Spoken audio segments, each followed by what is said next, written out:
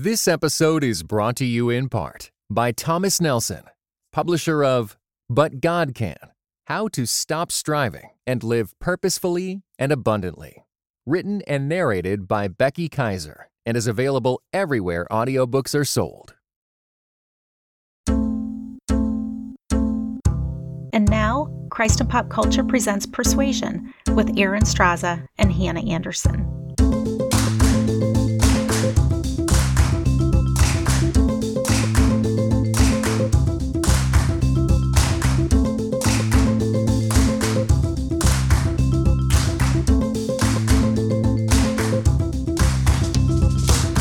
Hello, everyone. Thanks for joining the conversation today.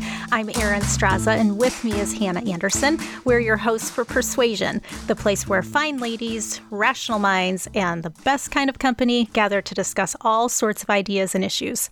If you've been listening this series, we're in the middle of something we're calling Never Seen. We're considering the ways that movies are capturing and influencing our cultural narratives. And so each episode, we are watching a popular film that either one of us or both of us have never seen. And then we come on here and we hash it all out and get each other's takes and talk about all of the different aspects and angles. Now, we've already discussed Casablanca, we've discussed Mean Girls, we've discussed Singing in the Rain, and those have all been great conversations. But today we have another installment, a film that I'm very excited to talk about. Hannah, I'm so thrilled that we get to talk about one of my favorite all-time films. And I am thrilled to be here with you, just to be watching these movies and talking about them. Because I have to tell you, Aaron, I don't think I've watched this many movies in this short period of time in, I don't know, since I was in high school. So it has been so fun to tell my family, I'm sorry, Mommy needs the TV. She needs to watch a movie for work. We are working very hard. Yes, I agree with that. I've watched a lot of movies. It's been so fun. And fitting it all in, that's something else. I mean, it takes a lot of time to watch these movies. But it's been so great to watch them, take some notes, and then go deep dive on the internet. I have loved that too. But this week, we have a special film lined up. And we also have special guests with us. Now, when we started this series, we knew that we had to have on Wade Bearden and Kevin McLenithan because they host the excellent Christ and Pop Culture podcast, Seeing and Believing, which is all about film and TV and everything that goes on the silver screen. And so Wade and Kevin are with us today. Thanks so much, you guys, for coming on Persuasion to talk with us. Hey, I'm really excited. Maybe I should say this is Wade, so people can know my voice. And, this is good, yes. And they can identify, maybe look a picture of me up online. No, I'm just kidding. And then my co-host, Kevin. Yeah. This is Kevin's voice. My tones are a little bit less dulcet than Wade's are, so that's how you'll know it's me. That is so helpful. Oh, Thank man. you. I'm blushing over here. Kevin, I'm glad that you brought that up because I have felt for a long time that Aaron has a superior podcast voice to mine. And I've never expressed this because I don't feel any jealousy or anything, but I do feel like I listen to her talk and I think, oh, she's got it. She's got that soothing, inviting, welcoming voice. And that's why she does the opening and the closing, because she's bringing everyone in with her flawless voice. It really is fantastic. Yeah. That's so kind. Maybe, I have big things ahead, like maybe on NPR or something. I'll have to be practicing that. Oh, my goodness. I bet they are just going to be calling me up and I'm going to be doing it. Now, I do love doing this, though, coming on and talking and having these conversations. And Wade and Kevin, you guys get to be here, too. It's wonderful. Yeah, it's a lot of fun. And it's cool how it worked out that we're watching the film we're talking about today for the very first time. And that was kind of neat. This is awesome. To come on the show and to see a movie I should have seen a long time ago, to see it for, initially. And so I think that's pretty fun. And we're excited to be on. We always call y'all our sister podcast, if that's okay. Yeah. We didn't even ask permission. It's totally fine. We just did that. So that's the official. You're our sister podcast. I guess we're your brother podcast. That's right. You're brothers in podcasting. Well, I think this is a great marriage because we have whoa. you guys Aaron, we're brothers and sisters. Brothers and sisters in the Lord, in podcasting. There's no marriage. This is a good... No marriage. No marriage. You know, that's a little weird. A good combo. How about a combo? A good combo. We have all this discussion. Now, Hannah and I typically talk about a wide range of things. And it's only been in this series that we've tackled film. And so we do want to say we know that you guys are the experts here in this case. So that's why we wanted to have you on, because you have so much knowledge about film and the industry. And hopefully you have all sorts of inside information, especially on the film we're going to talk about today. So that's why we wanted you on here, is so that we could pick your brains a bit. And we want you to feel free to jump on in to this conversation, because really, we are looking to you for some good insight. Well, no pressure. Do you feel pressure? No pressure? Okay. Well, let's introduce the film for today. The film we have on tap is The Breakfast Club. This film is from 1985. So, we're looking at some time back. But this film has been really one that has stood the test of time. It's referenced so much in current pop culture. There are so many TV shows that reference this film, and people still joke about the lines. And so let me tell you a little bit, if you've not seen this movie. It's one of my favorites. I have watched this movie more times than I could count. It was really something that was part of my high school and college growing up years, where it is just embedded in my psyche. And there's so much from that movie that I still think about today. So here's the deal with The Breakfast Club. There are 5 high school students, and they are spending a full Saturday in detention at their high school in the library because of their respective infractions, whatever those are. And the film will depict those as it goes. So there's this principal who really isn't a warm and fuzzy kind of guy. He's more authoritarian, and he's wanting these students to know that they have done wrong and they need to repent. So they are there for the day. They come from 5 different cliques, and let me just run through these characters. There's the rebel named John Bender. That character is played by Judd Nelson. Then we have the princess. Her name is Claire, and she's played by Molly Ringwald. Then there's the outcast named Allison. That's Ali Sheedy. Then there's the brain named Brian, and that's Anthony Michael Hall. And then the jock. That's Andrew, played by Emilio Estevez. So throughout the day, these students are there, and they're just supposed to be in the library thinking about an essay and pondering their sins. And as the day progresses, you learn their backstories. They interact, they talk, they fight, they endure this punishment together. The principal comes in and out. There's lots of tension, there's conflict. And in the end, it all wraps up because everyone has grown and their characters have progressed, and you see new understanding because of this day spent together in detention. So this is the gist of The Breakfast Club. And there are all kinds of wonderful little scenes and lines that we will hash out as we go.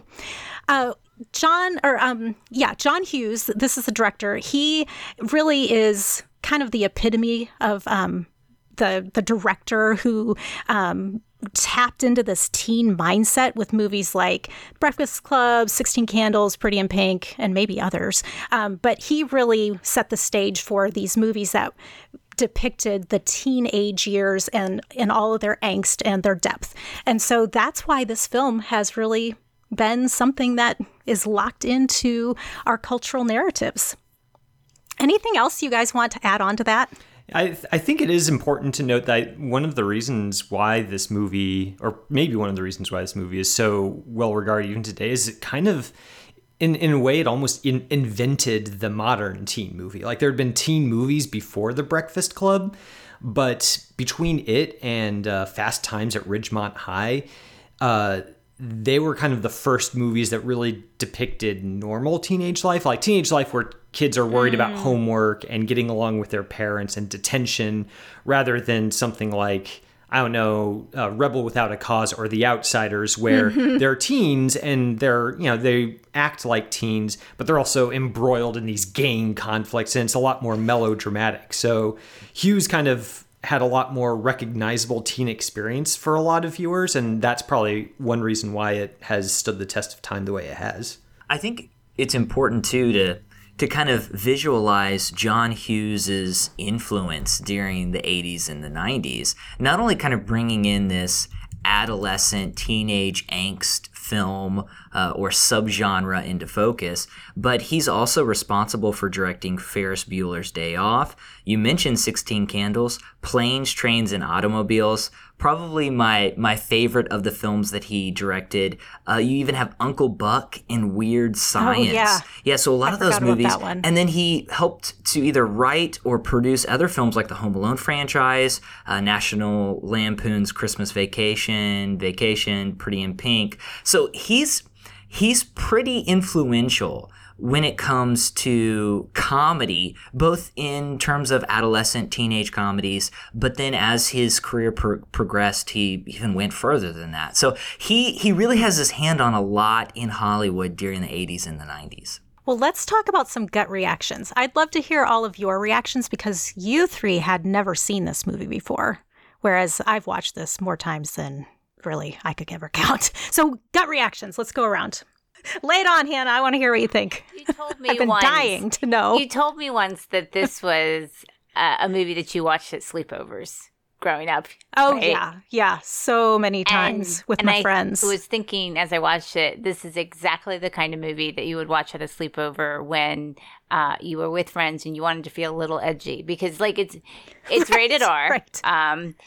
It is. And I was thinking back to my own experience in high school and my peers, and I was like, yes, they all had watched this. Even though I had not seen it until just recently, all my friends had watched it, and they would quote it. And I was pretty clueless about what they were referencing, but, kind of came full circle. When I watched it, I was like, oh, that makes sense. That's why they called me that. That sort of thing. But I have to say, I did not love it. I found it unsettling at a lot of different points. And I don't know if it's because I watched it as an adult. I wonder if my response would be different if I had watched it as a teenager. Because as an adult, I'm not identifying with the teens so much as feeling motherly toward them. And as I watched this, I just saw all the problematic elements of it, and I had a hard time getting over that to get to the connectedness and the relationships that were formed. And so I think probably my gut response really is affected by being an adult and watching it for the first time, because I have, adult friends who have seen it like when they were teenagers, and now as adults, they still love it. But I don't think they love the movie so much as they love their teenage self watching the movie. Yes. Like you remember who you were and remember why you were laughing. So I think it was really interesting to see it as an adult and be more in a motherly role and not feeling the same level of connectedness. And so, like I said, all I saw were the problematic elements, and I was like, oh, no. All right, I can take that. All right, you guys, let's hear your gut reactions. So this is obviously like the first time I've watched it, and I actually, I really do like it. I think it's a pretty good movie. There's a certain I guess you could say storyline, a couple of instances that I feel like they don't work today. And I do have a problem with them. And I guess I can get into that a little bit more later. I agree with that. But I think for the most part, Hughes provides such empathy to his characters.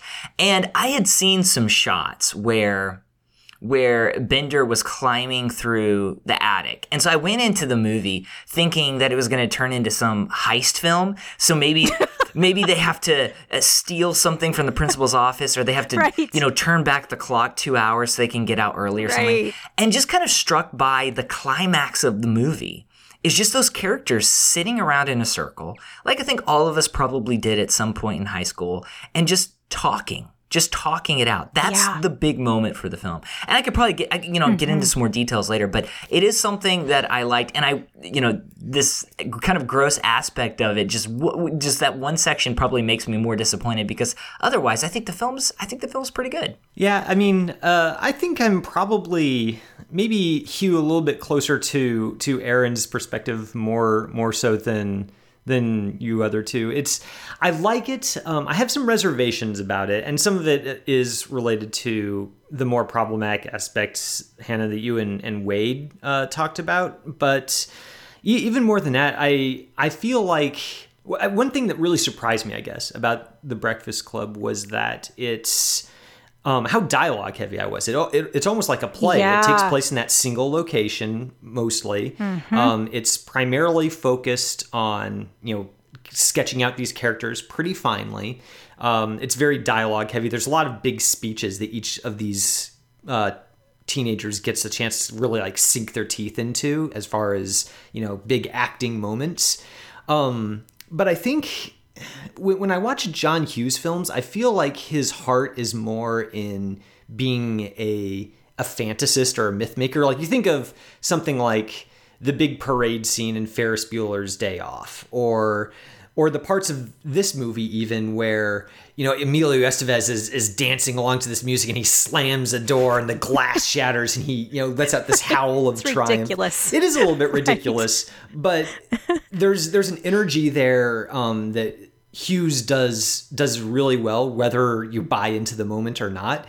And the way that those moments mesh with the quieter, almost theatrical moments with them sitting in a circle and sort of having these huge emotional highs and lows, I'm not sure that those two sensibilities mesh all that well in this movie. Individually, I think they could work, but watching it, I was sort of more on board with parts of it than I was with others. It feels a little bit uneven to me, I guess, if I had to summarize it. I would like to say yes to that. I love the observation about it feeling like a play, because at times it very much did. But I too was in this position of waiting for it to turn into this campy movie. Like, I was waiting for it to become the heist. I had an expectation of a little more action, but then when the action came, like whether they were out in the hallway running around, it felt at odds with the rest of the film. So I think that's spot on in the sense of just the organic nature of it. I did feel like it was a little disjointed in spaces. One of the things that is concerning for me as adult Aaron grown-up Aaron now watching this movie. Hannah, you had mentioned this too. There are just some scenarios and situations where you're thinking, oh no, this is so not good. There are several scenes that would not fly today. They are in direct opposition to everything we've been hearing and talking about over the last few years with the Me Too movement. And even Molly Ringwald has written about this and has reflected upon this. And that sort of ability to look at this film and say, okay, this is fitting for the time and the era, but it doesn't really go for today. And what do you do with that? That's something that we talk about at Christ and Pop Culture, where you see this art piece and you can appreciate it, but you also know that it is reflecting a moment in time. And what do you do with that when it doesn't fit for today? Do you discard that as a whole? Do you just keep that in mind as you're watching it? Same thing with artists when they are producing things that you like what they produce, and yet they as a person don't really hold up to your standard. These are hard things to deal with. And I think that Breakfast Club fits into that because there are so many scenes that are problematic. One really interesting thing to me about this movie is that in some ways it feels almost ahead of its time. Like, there's that one conversation, the big set piece conversation towards the end, where Claire's sexual experience kind of comes into play, and that's a big topic of conversation, which the conversation as a whole is kind of squirmy watching as a modern viewer, like having four teenagers essentially, turn their focus on this one girl and sort of critique what her preferred sexual experience might be. But during that conversation, which is problematic on some level, there is a moment where Ali Sheedy's character, Allison, kind of talks about, if you don't want to have sex, then you're a prude. If you do want to have sex, then you're a slut. And how you... Noting that there's kind of, for at least a girl like Claire, there's no real way to win. You're either one or the other, and both are really looked down upon. That's a really sharp observation, even more so because, back in 1985, I don't know that was really in the mainstream of the discussion surrounding teenage sexuality. I think nowadays that's something that most people are much more comfortable pointing out and naming. But back in the 80s, that was not really so much so. And to have something that sharply observed side by side with the more problematic elements is something that, at least for me when I was watching this, made me feel almost harder on the problematic elements, because it seemed like Hughes kind of knows better, because he demonstrated he does in this movie. So having the more problematic stuff in there was sort of like, this, you can do better, John Hughes. You've done better even in the same scene that we're watching. Yeah, but he didn't in that. And isn't that one. conversation kind of fascinating, because it sort of resists this easy, clean-cut resolution, because characters are kind of coming to an understanding with each other, and then they're pointing the finger at each other, and then they're all accusing one person. And I felt like the tension worked well, because we do get to the point where we realize, at least Bender's character seems to realize, that all this talk of sexuality that he's done, especially towards Claire's character and even towards some of the other characters, he has labeled them just like individuals have labeled him. And I think that light bulb moment kind of comes on there. And I think that's why the climax of the film works for me, because you do get these characters who act like troubled teenagers and they talk like troubled teenagers. And in the end, they seem to realize what's going on. And I think, ultimately, when we're talking about some of the more uneasy aspects of this film, it does revolve around Bender's character. And Hughes kind of, in some ways, I think he does this well. So we get him sort of attacking Claire's character, and he's bullying Claire's character throughout the film. And Andrew sticks up for her. And as an audience, we're on Andrew's side. We're saying, yes, thank you for sticking up to her. And then we get that scene, I think the most problematic scene in the film, where Bender is under the table, and Hughes, surprisingly, almost plays it like comedy. He has her legs kind of crunch against his face, and it's like somebody's chewing cereal as a sound effect. Like it's made to make us laugh, and it doesn't work. And then, of course, at the end where Bender and Claire get together, it's just, to me, the better ending would be Bender understanding and that light bulb coming on, and him possibly moving towards a change, or at least realizing that change could occur. So, yeah, I think the film is kind of complicated in that way. And in some senses, like Kevin said, it's pretty smart for 1985. And then in another sense, it's John Hughes kind of being the gross out comedy. It's like, hey, look, he almost touched her inappropriately. Isn't this kind of funny? Which is really hard to digest. And there are some things that we hear of today from Molly Ringwald and Ali Sheedy, who talk about their input into scenes that they either had changed or deleted or convinced John Hughes to delete because they felt like they were really gratuitous or just inappropriate, not needed. And so I do feel like they, for their age and for that time, they did try to corral some of that, but some of it is still there and it is still problematic. So I think that we have to wrestle with that. But oddly enough, even with all of that, this movie still stands out. So what is it about this film that you think has stuck within our cultural narratives? Why has this one stood the test of time? So I want to jump in here just real quick. And I think what I want to say can speak to both why it has stood the test of time and why it's problematic. For me, watching it, I felt like I was watching this entire treatise on why adults don't have to help and take care of teenagers. I felt like it was a complete abdication and even an excusing of adults. And so the angst and the way you build empathy with the teenagers is they feel like they have no one they can trust, that they've been abandoned by their parents, that they are abused by the authorities in their life, and they feel isolated and alone and misunderstood.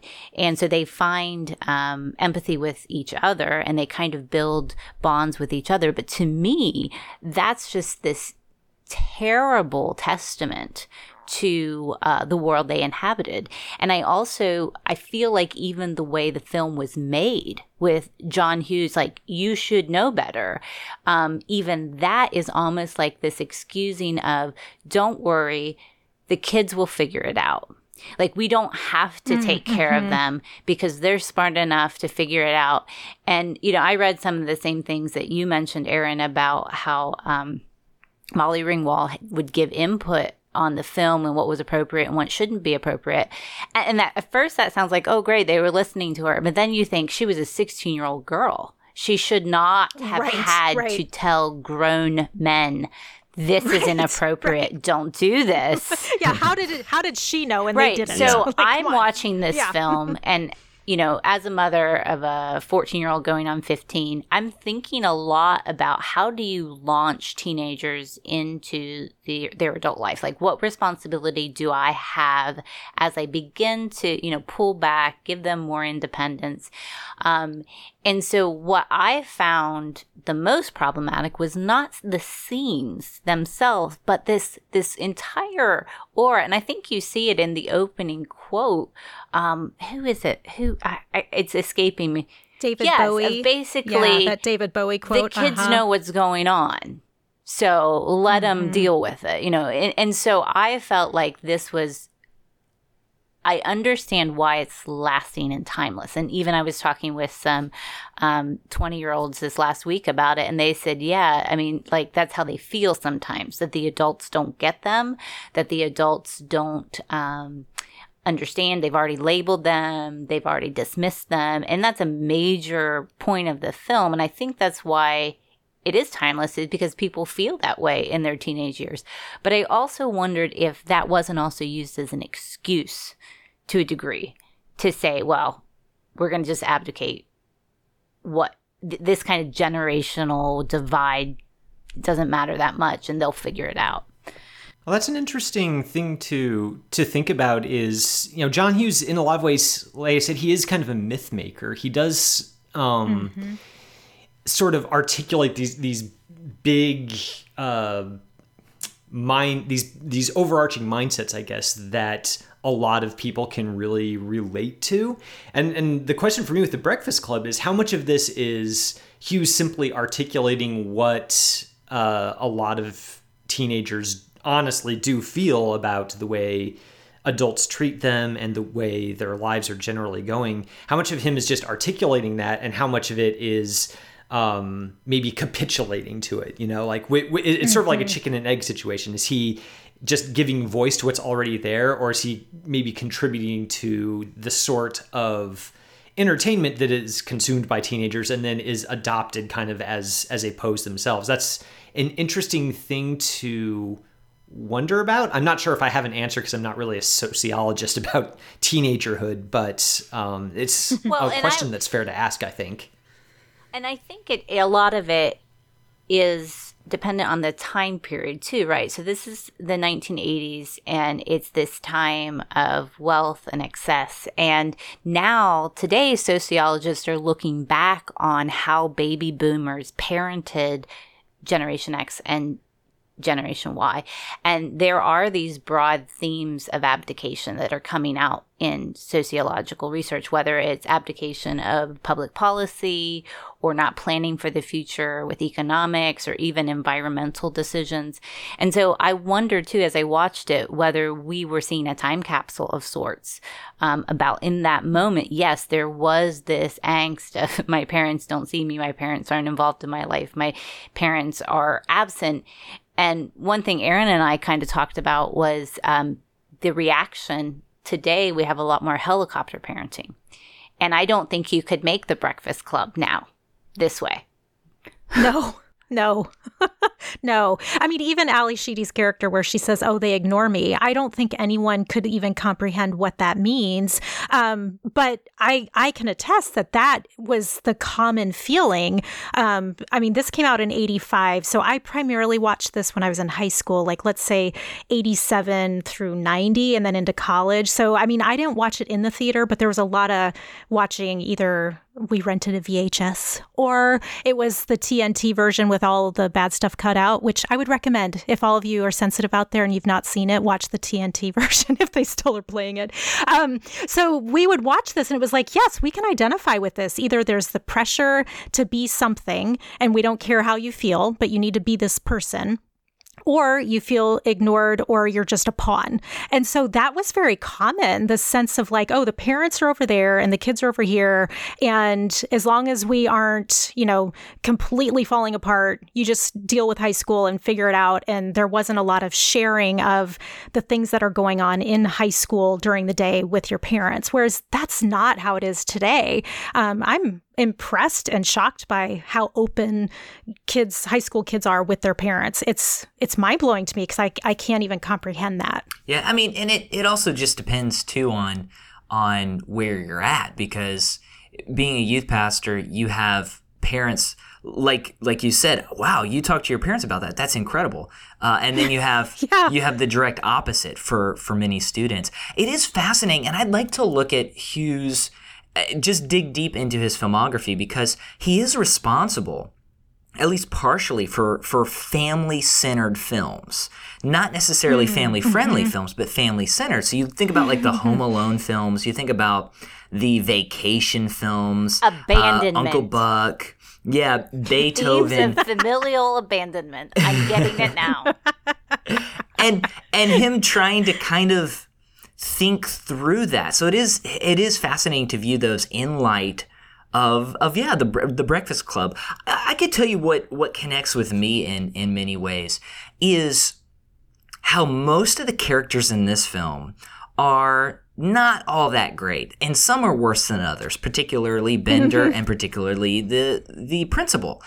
But the way that Hughes shoots this, and the dialogue and the actors themselves, and he trusts the actors here, we always empathize with them.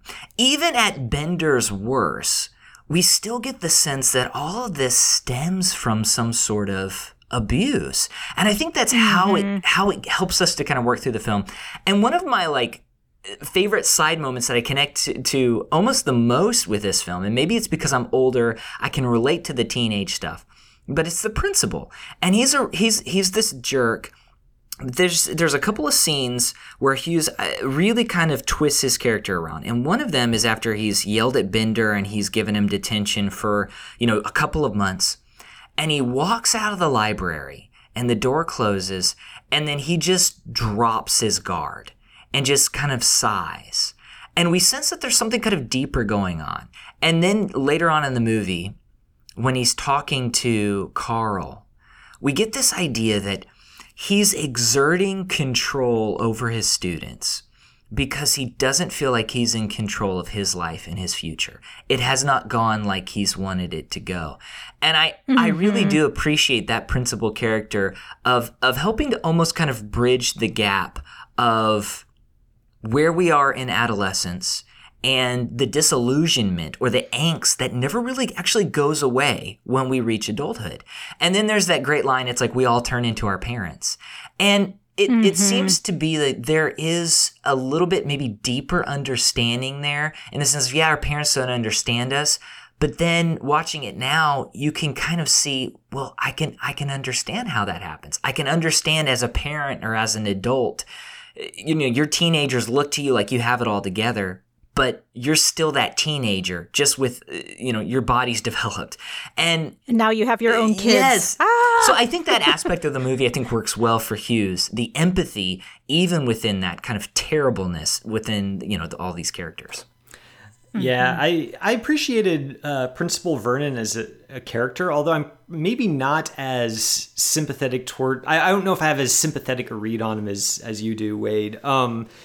I think what's interesting about his character is he really is, the way he's written, Hughes basically writes him as another high school bully. He's just 30 years older, right? Like that big confrontation he has in the broom closet with Bender, where he dares Bender to take a swing at him, and he knows that Bender won't. He knows that he's got Bender cowed, but he does it anyway because he knows that he's the one on top. That's a textbook bully move, and that's the way that Hughes essentially directs the actor to play that scene, is just essentially as a swaggering bully who knows that he's the one that's on top. And you even see it in the conversation with Carl, the janitor, too, that in a lot of ways Vernon never really stopped being the teenager who might have gotten detention way back in his day. Like he's got that name Richard, which Bender throws that nickname back at him, Dick, a lot of times, probably because he knows that was something that is a soft spot for Vernon. It's kind of like his soft underbelly, and he knows where to stick it in, and that's probably exactly what happened to him as a teenager. I think it's interesting how Hughes uses that maybe to suggest that the kids in the Breakfast Club, they might grow up to be like Bender if they don't learn to sort of grow beyond just high school concerns. And it's almost like the principal is assuming that those kids should want to aspire to be like him, whereas he makes $31,000 a year. No, like here you are, you're this adult guy who's bullying a high school student. Like, that's so terrible and low, and it's not something that they would look up to as something they would want to aspire to be. So that's kind of fascinating. And I think that does touch on one of my favorite lines from the whole film, is when Andrew says, we're all pretty bizarre. Some of us are just better at hiding it. That's all. And I think the movie is talking so much about how we all feel off kilter. We all feel bizarre. And so then we're looking to these labels or these stereotypes to make us feel like we fit, that we belong, that we have something of value. And so whether you are the principal who is moving into that authoritarian bully role, or you're Bender, the guy who is the criminal, or Claire who's the princess, or whatever, it's like you're moving toward that stereotype so that you can have some cover because you feel so at odds with everybody else. I'm actually interested to get Aaron, yours and Hannah's take on the way that Allison's character, the change she makes by the end of the film, where she kind of gets that makeover from Claire, and she gets the athlete at the end. And I feel like there's two ways to read that transformation. One is that she kind of realizes that she doesn't have to be this weirdo outcast, that she too can sort of doesn't have to cling to that and can be seen by others and appreciated for who she is. The other reading is that it's essentially she must conform to high school in order to even be seen as fully human by the other characters. It didn't quite sit right with me. I kind of felt like the way I ended up on it was that felt a little bit more like option B, but I'm really curious to hear, especially your perspectives on what that makeover signifies for her. So I'm going to give you option 3. Let's hear it. In our first episode, Alyssa Wilkinson set a frame for us in watching movies that you're not watching the world as it is. You're watching it the way the director and the producer see the world. And she made the point that so many of these movies are shot through a male lens. And so what I saw in that transformation is what a man would define as success for a girl, where she's coming into her own. And like, oh, of course she would want this. Of course she would want to be attractive. Of course she would want to be seen by the jock. That's when you know you have fully blossomed, is when these things happen to you. I think as a female watching it, it did feel, it was that angle of conformity, but it was conformity in a way that I think only a man would define success. I was disappointed in the change. I really liked parts of the freedom her character seemed to have with her dress and the way she just resisted all of these norms. And so I was disappointed in the makeover, but I think it was intended to be look, she's blossomed fully into herself. But that's not actually what would happen if you had blossomed into yourself. Right. I remember really liking that back when I first saw it. I thought, oh, look at her. You know, she's put aside all of these other things that are her facade. And now she's basically stripped herself of that. And she feels good enough about herself to be able to just show herself freely. And yet now I think, I kind of liked her better as she was, because she did have spunk and personality and she was her own person. There are pieces of it that I think can be good. Like even with Andrew, he seemed to appreciate her before that transformation. So I sort of wish they would have just allowed him to like her the way that she was. And similarly with Claire and Bender, that connection at the end I didn't get at all, except the idea that maybe she was trying to get back at her parents. I don't know. But I think they allowed Bender to be who he was. He didn't have to change for her. And he should have changed, and so, right? Yeah, like how come he didn't become a sport guy? Like, I don't know why they didn't do that. He didn't have to change. So then I do feel like those messages are at odds and they conflict with each other. And I wish it didn't show so strongly that there's a double standard, but boy, it does show it right there, that the female changes to become attractive, and yet the guy who's the rebel can still be the rebel and the girls fall all over him. Yeah. So that to me is so disappointing. Yeah, and I think that kind of gets back to my conflicted feelings I talked about towards the beginning of this episode, was that there are parts of The Breakfast Club that are just so perceptive and very smart about the way that the teenagers are written and portrayed. And then there are these turns that Hughes makes in the way he chooses to resolve some of the storylines to just feel a little out of left field, or almost like he's imposing something onto the characters that they don't necessarily need to be imposed upon them. Mm-hmm. And so that's the tension between it being very intelligent and perceptive on one hand, and on the other hand being very artificial, that I just had a lot of trouble with that. And then just too, as you're watching the movie, the entertainment and what this film was trying to do. And Kevin, you mentioned how it kind of went back and forth between smaller or quieter moments or dialogue heavy, and then you get the weed scene. I felt like that was this interesting look at adolescence between this back and forth, and I think it's actually pretty funny. I like the scene where Estevez, he's he gets high and he's just running around acting crazy. I think that's really funny. I like Brian's character. I think he's pretty great. I do too. And one of the greatest lines is when they look at his fake ID and they're like, "Why do you have this?" And he says, "So I can vote." It's perfect. And so it is. It's like, oh, I really appreciate this movie. But then there are other parts that are like really icky. And I find that more and more as you examine older books and older films, mm-hmm. and seeing the world from their perspective, or looking at their values and saying, maybe that was misguided. But John Hughes is still a pretty talented writer and talented director. And so you do have those moments that I think are really fun and that add to the overall film. And then it goes back to, well, if you would have ended it differently, you could have landed the movie much better than you did. Well, this kind of reminds me of something we talked about with Gina Delfonso in our last episode. We talked about Singin' in the Rain and how so much of La La Land was kind of pulled from this sense of Singin' in the Rain. Mm. But I was saying that Singin' in the Rain is so happy and so fitting for that time frame, whereas La La Land is the musical, the Singing in the Rain version that we could handle in 2018 because it ended a little bit on the sour note.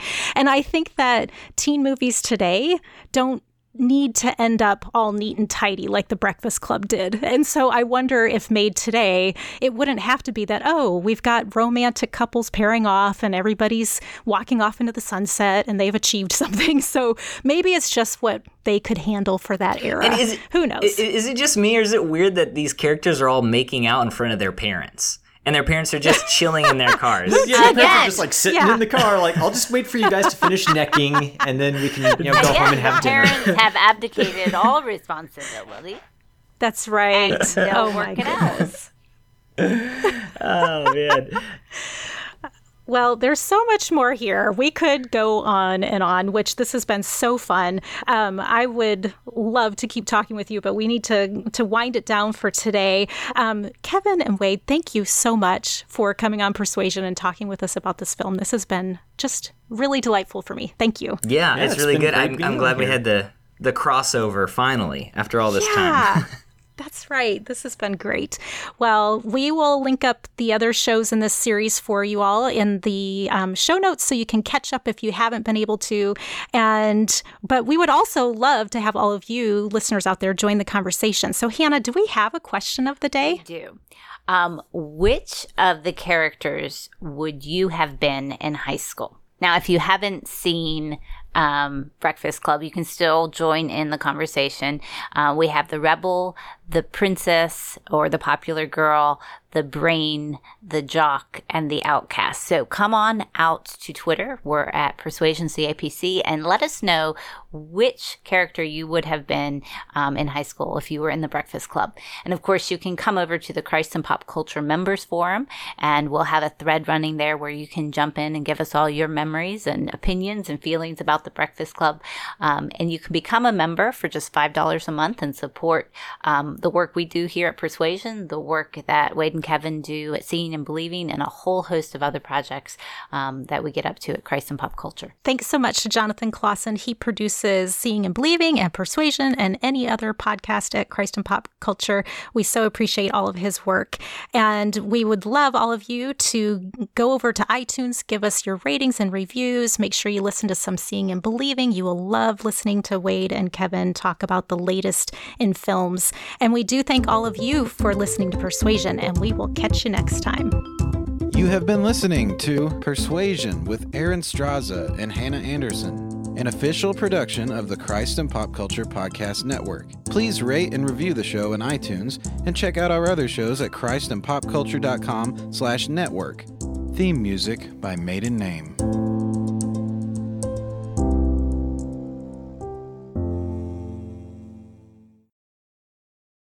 This episode was brought to you in part by the Truce Podcast. The new season examines the connection between some evangelicals and the Republican Party with the help of world-class historians. Subscribe to Truce in your podcast app or listen at trucepodcast.com.